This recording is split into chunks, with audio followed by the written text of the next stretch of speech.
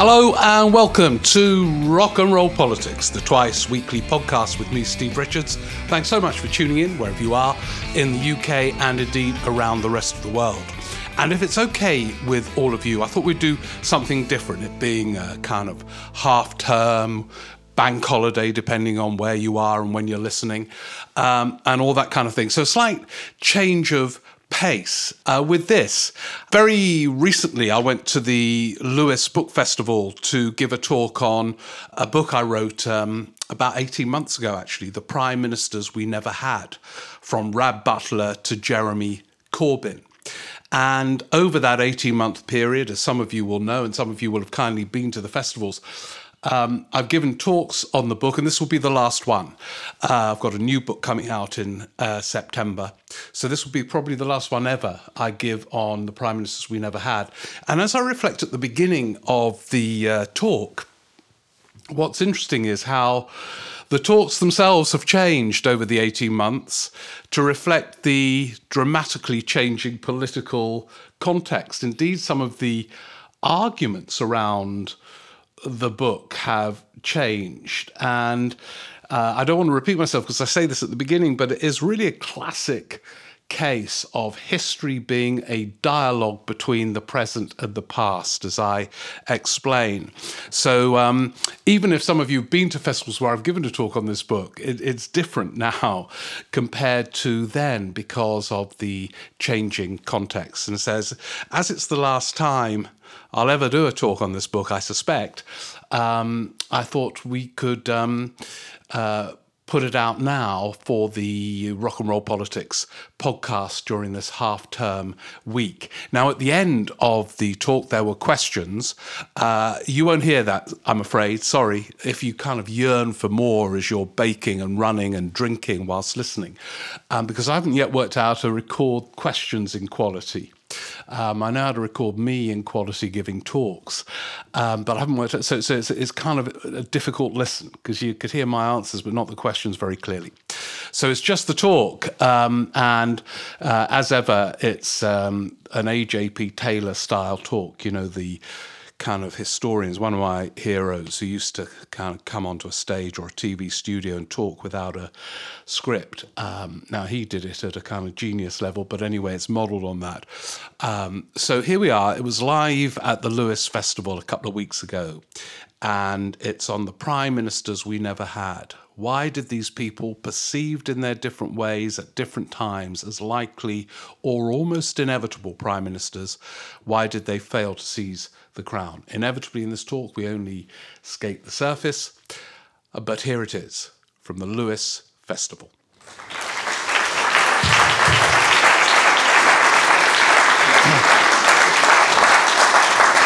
Thank you very much indeed. If it's okay with all of you, I'll talk for a bit and then we can have a discussion. This book, The Prime Ministers We Never Had, I better explain first of all the criteria for who qualified for the dubious honour of being a Prime Minister we never had. And there were two, really. They had to have had a feasible chance of becoming Prime Minister, and they had to have been the subject of a great deal of speculation that they would indeed become a Prime Minister. And for reasons that I explore in the book, they never seized the crown. And it's interesting, I don't know if any of you studied history, I studied history. They talk about with history, and it is absolutely true, that the present influences the past. So, for example, this book was out in the autumn, and after the Tory leadership contest, which took place in the summer, the publisher phoned me and said, Steve, how about an additional chapter for the Prime Ministers We Never Had on Rishi Sunak? And I said, yeah, great idea, I could do that. Well, thank God that book was never published, because the plan was Prime Ministers We Never Had, from Rab Butler to Rishi Sunak. Imagine if that hit the bookstalls as Sunak became Prime Minister in the autumn of last year. And last year, with its astonishing turbulence, in a way challenges one of the lessons from the book, The Prime Ministers We Never Had. Because there are several reasons why these figures never became Prime Minister. But one of them is this, and it's something that political journalists are bad about learning. It's something that politicians themselves struggle to comprehend. But here is the reality, apart from last year. For all, and indeed in some ways apart from this whole period of Conservative rule since 2010, where there have been 4 Prime Ministers since 2010. That's more Tory Prime Ministers since 2010 than there have been Labour Prime Ministers for about 350 years. But one of the lessons I found was this. When figures such as Roy Jenkins, Michael Heseltine, David Miliband, there are 11 Prime Ministers we never had in 10 chapters because there's one chapter on the Milibands, David and Ed, and it's a rather sad, tragic chapter in some respects. But one of the factors that stopped these figures, some of whom would have been mighty Prime Ministers, from becoming Prime Minister is simply this. When Prime Ministers get into power, on the whole, which makes this period of Tory rule so interesting and unusual, they stay for quite a long time. And everybody in Westminster and in the media assumes they are vulnerable, not least the Prime Ministers themselves. But on they go. And those that ache to take over, those that often read in the newspapers and hear on the BBC that they're about to take over, find it impossible to remove them. And that is one of the lessons of the Prime Ministers we never had. And I'll give you a few examples of that. Then we'll move on to another category of Prime Ministers we never had. We probably will only have time to explore 2, and then we'll open it for a discussion. So let's begin in the 1960s. And when you compare it to the last 12, 13 years, it seems relatively stable. Harold Wilson, Labour's great election winner before Tony Blair, won in 64 with a small majority. He then won a landslide in 1966.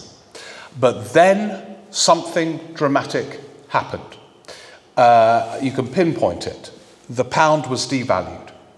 And it's always a trauma for a Prime Minister. They never really recover.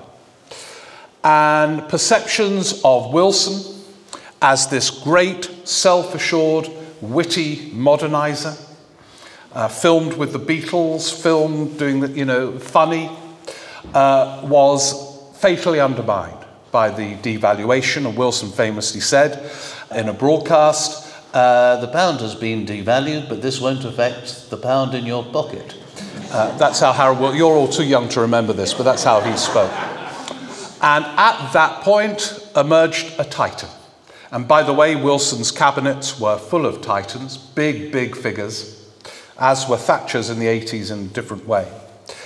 Roy Jenkins had been the great success of Wilson's cabinet. He had been a famous reforming Home Secretary, and isn't it interesting that those social reforms, so controversial at the time, have all endured?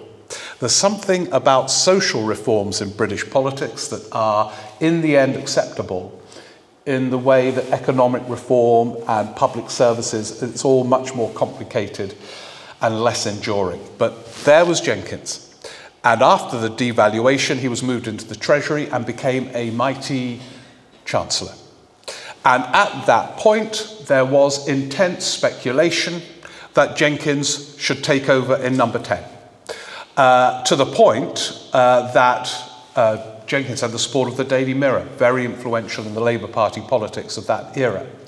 And lots of MPs were telling Jenkins, you've got to do it. And Jenkins himself, in his memoir, confirms, well, it did cross my mind, that I might actually be Prime Minister at this period.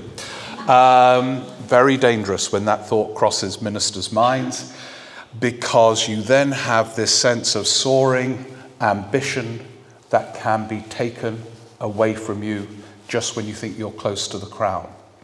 And it's very Shakespearean, this book. So, this is what happened. Wilson, who did become very paranoid, but had great cause for much of the paranoia, interrupted a speech, a May Day speech, I think it was 68, maybe 69, because there was this feverish speculation that Jenkins was going to topple him in some coup, really. And he paused during his May Day speech and said this. Some of you might have heard it because it's a wonderful way for a prime minister to deal with this kind of thing. He said, "By the way, you may have been wondering what's been going on over the last few weeks. I'll tell you what's going on. I'm going on." And he did. Big cheer from the crowd. It's something, by the way, that leaders struggle to learn. Wit is a really powerful weapon in politics. Our current Labour leader and Tory Prime Minister can't really do it like they have done in certain points. Anyway, the twist is this. Even though Wilson lost the 1970 election, what he said was true. He carried on and on. So that was, I think, May Day 69. He lost the June 1970 election. And in this era, by the way, that would have been it. Leaders cannot afford to lose elections and carry on. And so if Starmer doesn't win, that's it. He'll be gone. But Wilson carried on. And he won 2 more elections, 2 in 74 and a referendum on Europe in 75.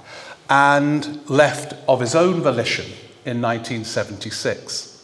So there was no space for Jenkins to become leader or prime minister. He couldn't create the vacancy. And if a prime minister is resolved to stay, apart from what's happened over the last few years, they stay. There are lots of examples of this. John Major. John Major, between 1990 and 1997, experienced a whirl of turbulence equal to anything Wilson endured.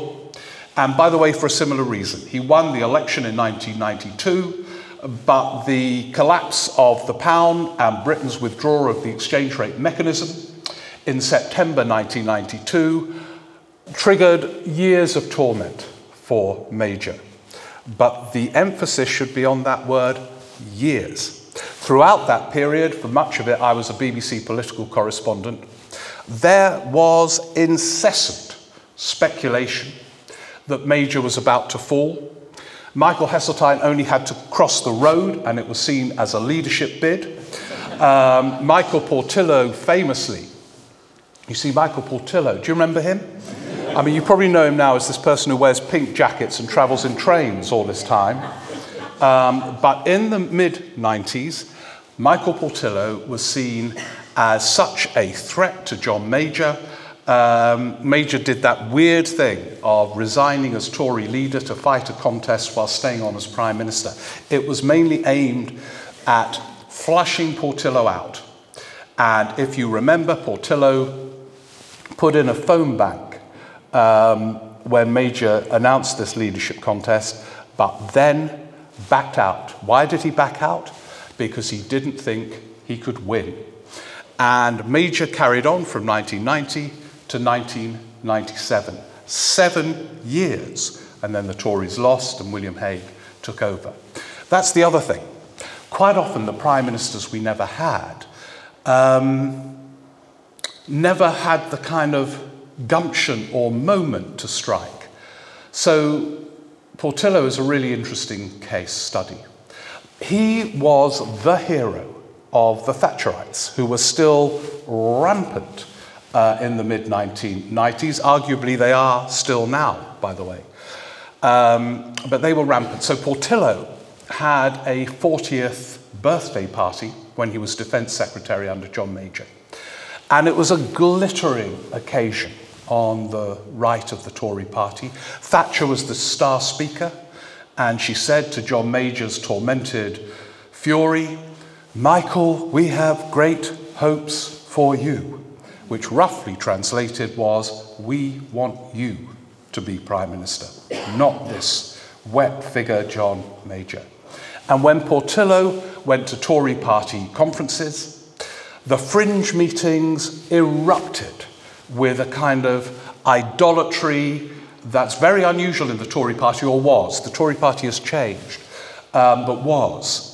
It was more common in the Labour Party with people like Tony Benn in the early 80s. Portillo went to address fringe meetings from the Bruges group, the No Turning Back group, and when he walked in, it was as if a rock star had entered the room. The people sort of stood and cheered, sweat pouring off them, average age 105, but it didn't matter. They were excited, and he was their God. And then something very curious happened, as often does in politics. The Portillo they saw wasn't quite the Portillo himself. And this is very interesting about politics. We see figures, but we don't really see them. We think we know what we see, but quite often we don't. And with Portillo, there were many layers of complexity, including an uncertainty on his part who he was. So when he famously lost his seat in 1997, he had the double trauma of not only losing his seat when he thought he would probably win, but noting the entire country was euphoric that he had been defeated, which is quite something to cope with. There was even a book saying, "Were you up for Portillo?" And he went away and reflected, listened to Wagner operas in Bayreuth and all the other things that people do when they go through introspective phases. He got his seat back, admitted that he had had gay affairs to the horror of those who had idolized him before, became Shadow Chancellor and had changed. The first thing he did was to say that the Tory party now accepted the minimum wage, which they had opposed, and he cultivated a different kind of persona to the extent that when he finally did fight a leadership contest, and obviously to win, you have to fight a leadership contest. One of the odd things about a lot of the prime ministers we never had is they didn't fight that many leadership contests. Anyway, he fought one in 2001, the only one he fought. Same with Michael Heseltine, by the way. A figure, Michael Heseltine, who was seen as a likely leader from the age of about 3 months old. He fought one leadership contest only, the one where he challenged Thatcher in 1990. So Portillo fought in 2001, began as favourite, and launched a dishy, I was at the launch, a dishy West End restaurant to convey the need to modernise. He looked awkward, somewhat shy, and he had changed, and the supporters who had sweated with idolatry in the mid-90s had turned too. And Thatcher, who was still a big influence in Tory leadership contests, told her followers to back Ian Duncan Smith and not Portillo.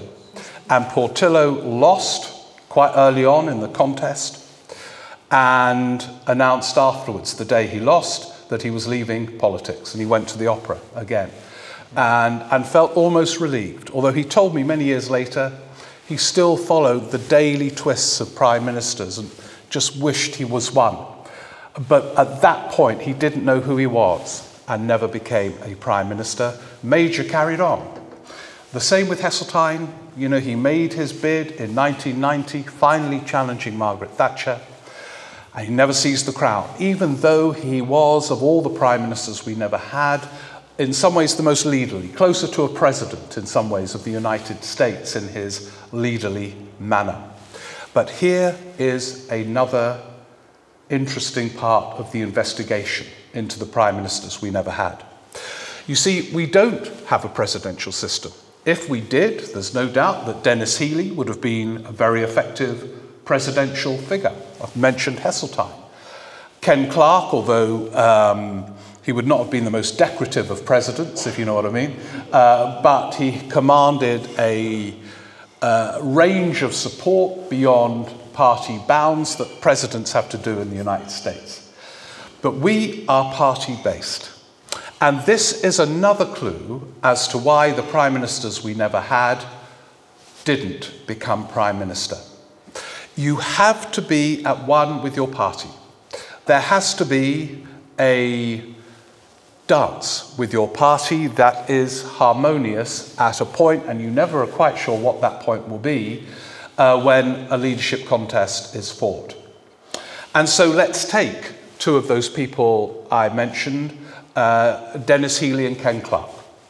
Ken Clarke said recently, that late in life I discovered a new hobby, fighting and losing Conservative leadership contests. And he fought 3. And each one, many commentators said, Clarke is the one to watch. He's the one that commands wide support in the electorate. I remember seeing Blair during the 2001 leadership contest when Blair was Prime Minister. He had just won another landslide. He said, the one I'm really worried about is Ken Clarke, right? But Clarke never stood a chance.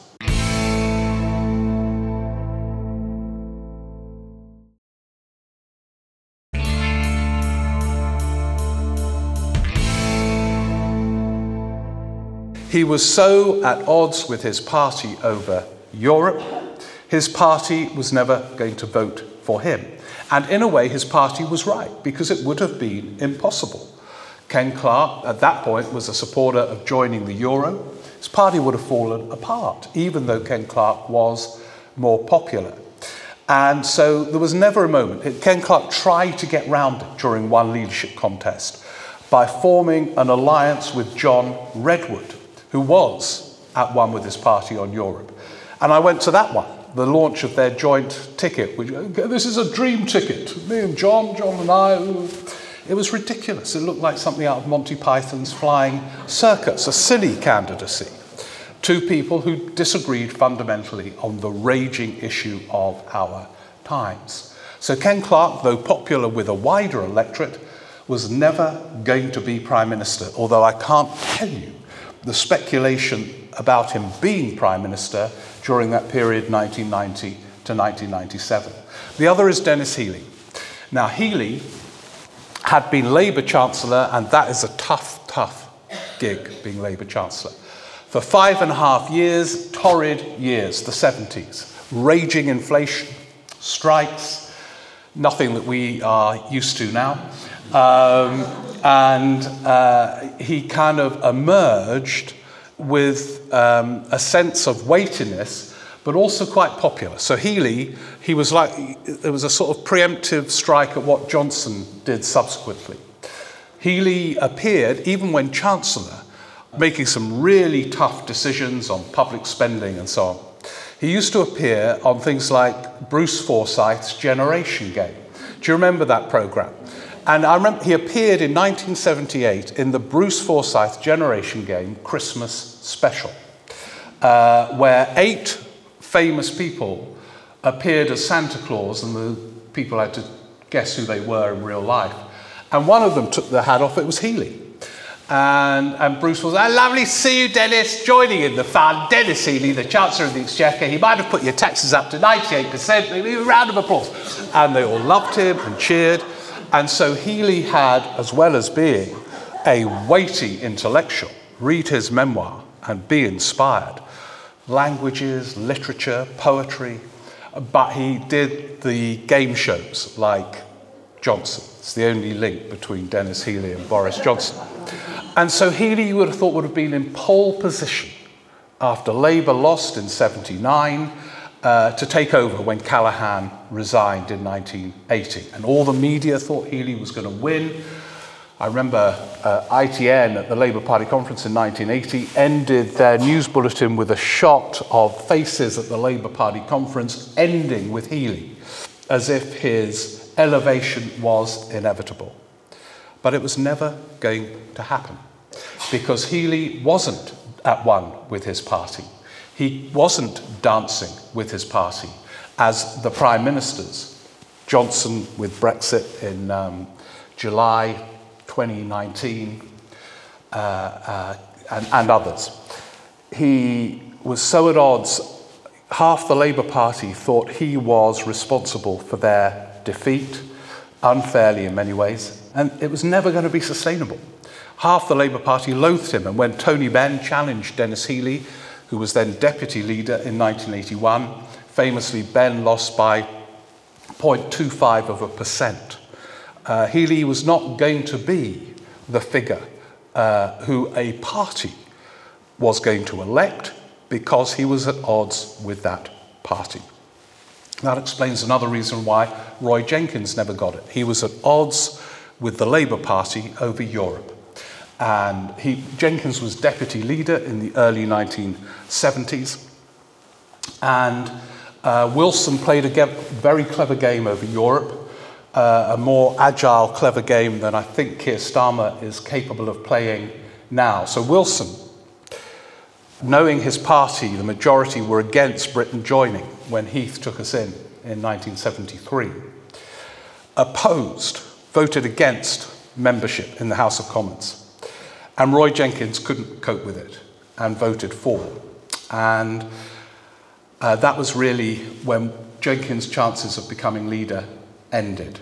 You cannot be at odds with your party over the big issues, the economy, Europe, and so on. Wilson did something clever, though, by the way, and Jenkins sort of clocked it.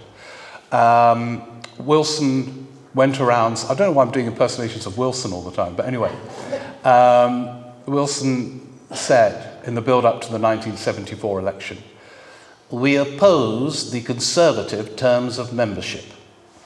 Clever, because it left space for A Labour terms of membership. which of course is what happened. Whereas Keir Starmer, who's not an agile politician, has basically left him very little space to do anything about the Europe issue in power. A bit, but not very much. So that's another reason. You've got to dance at one with your party. I'll just explore one other because we're building up to another general election. And that is leaders of the opposition, Labour leaders of the opposition, who many assume are going to win and be Prime Minister, including themselves, and then they lose. And this is why Keir Starmer, although the polls are looking very favourable, faces a tough challenge. Only 2 Labour leaders of the opposition have won from that position.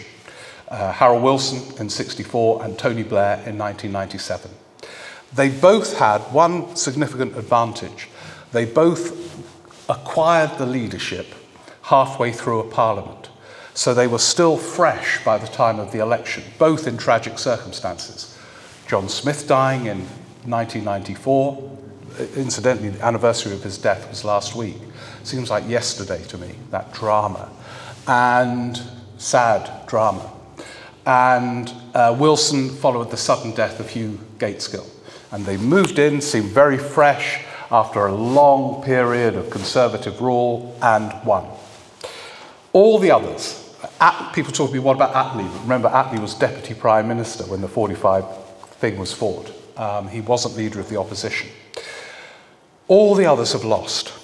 And in each case, there were periods when there was a widespread assumption that they would win. But what happens with these Labour leaders is, first of all, they face a media onslaught, which is very tough to take. You have to be huge to wake up and find, in Kinnock's case, you're useless, thick, Welsh windbag, can't control anything, including your own temper, and, what's that clown doing now? And with Miliband, he can't even eat a bacon sandwich, let alone run the country. And, his father wanted Stalin to rule him. It affects the way they begin to think of themselves. And they lose confidence and try to be what they are not. Again, a very Shakespearean theme. So Kinnock, for example, before he was leader, he became leader in 1983 in the toughest of circumstances. Labour had been slaughtered in the 83 election. Kinnock before he became leader, was one of the most charismatic, ebullient figures in British politics. He was a great orator. That, by the way, was the final era of the orator. And I think it's a great loss to British politics that those who could mesmerize a hall, there just aren't any at the moment. Or actually command a television studio with interviews. But Kinnock was a great star. I remember there was a by-election about 3 months before the 83 election, the Darlington by-election, a big by-election. And Kinnock came up, he was shadow education spokesman, nothing big in politics. And he was such a draw in a huge hall in Darlington. There had to be an overspill, and he had them laughing, and he was insightful.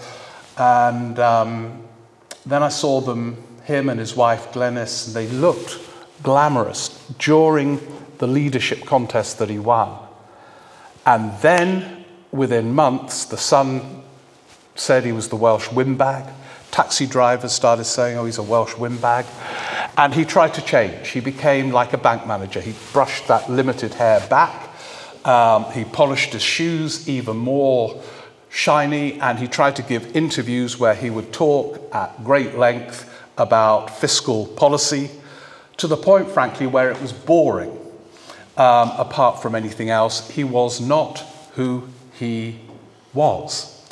And at that point, it becomes very difficult, not least if you do it for 2 terms, as Neil Kinnock did. He was leader of the Labour Party for 9 years. So by 1992, people were tired of him, just berating his party, doing this, doing that.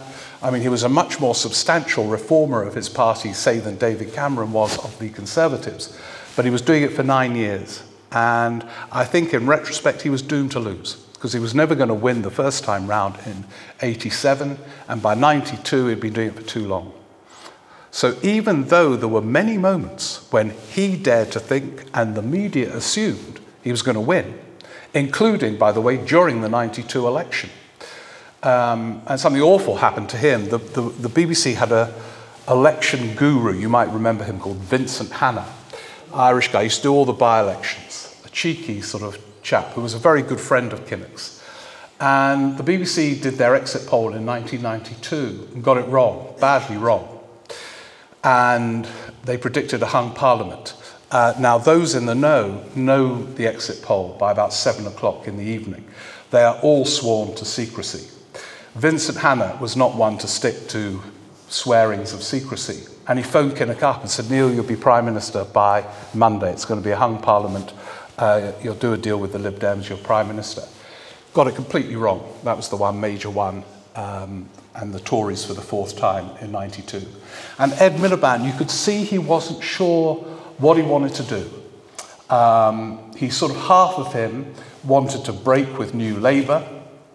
He felt guilt about his brother, who didn't think there should be a break with New Labour.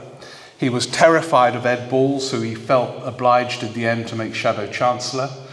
And as a public figure, he had been, like his brother, actually more at ease behind the scenes. They were special advisors. They were intellectuals, very interested in ideas, but were unsure, both of them, actually, as to what their public figures should be. And they lost. And Jeremy Corbyn, in a way, is the most extraordinary story of all the... By the way, they're not tragic, the stories in the book. They are... because some of these people achieved a great deal. In some cases, arguably more than some prime ministers. I mean, look at Liz Truss. I mean, you know, Dennis Healy could claim to have done a lot more, so could Heseltine. Liz Truss, do you remember her? She was prime minister for 4 weeks last year, in case you've forgotten. Jeremy Corbyn, it was extraordinary because of all these people, most of the people in this book, you know, even Rab Butler, who I begin the book with, who was in his own way rather modest, but dripped with ambition to be Prime Minister and dared to think 3 times that he would be, never got there. All the others, oh God, you know, Portillo, Sleepless Nights, Heseltine, from 3 months old, wanting to be Prime Minister. And so their failure to get it did torment them. Jeremy Corbyn had never wanted to be Labour leader, had never wanted to be on the front bench. He had been an MP since 1983, the year Blair and Brown got into the House of Commons. Blair and Brown were in the shadow cabinets. They then became, of course, Prime Minister and Chancellor all the time. Jeremy Corbyn on the back benches, mainly voting against the government of the day, the Labour government of the day. And then, of course, famously stood. And I did for Radio 4 a series about Corbyn's first year, and John McDonnell told me that when Corbyn agreed to be the left's candidate in that election, McDonnell said to him, look, it's going to be quite embarrassing. We're going to be like two characters. I'll go with you all around the country, and we'll be like those two characters in The Last of the Summer Wine. We'll go and speak. There'll be about 4 people. You can go home, do your allotment, and then it will be over. But at least we've put the case. And as some of you will know, they went to the first rally in Camden Town, and it was like a rock concert. There was it was Kinnock in Darlington, overspill, and then it happened wherever he went, and halfway through, Corbyn realised he was going to win. And not just win, but win by a landslide. And he had never, ever thought of anything close to that. And I say in the book, whatever you think about him, whatever you think of his views, in terms of the challenge, it was like someone playing tennis in a park and then being told, there's a bit of a gap at Wimbledon. Do you mind going to the centre court? And so he'd never been on the front bench at the dispatch box. And there he was doing Prime Minister's questions as leader of the opposition. And what is interesting about his experience was he almost got there in 2017. That election that Theresa May called, where she lost her majority, was astonishing and merits still, to this very day, further investigation as to what really happened in that election. But then 2017 to 2019 is a lesson on how not to become Prime Minister. And of course, he was slaughtered in December 2019. So Starmer now faces an epic challenge that most of his predecessors failed to meet, even though there were times, like now with him, that there was an assumption they were going to win. So there we go. There are a few examples of why, it's more of a kind of detective story than anything, why the prime ministers we never had never got there. There are many other things we could explore, but let's do that now in our conversation together. Thank you very much.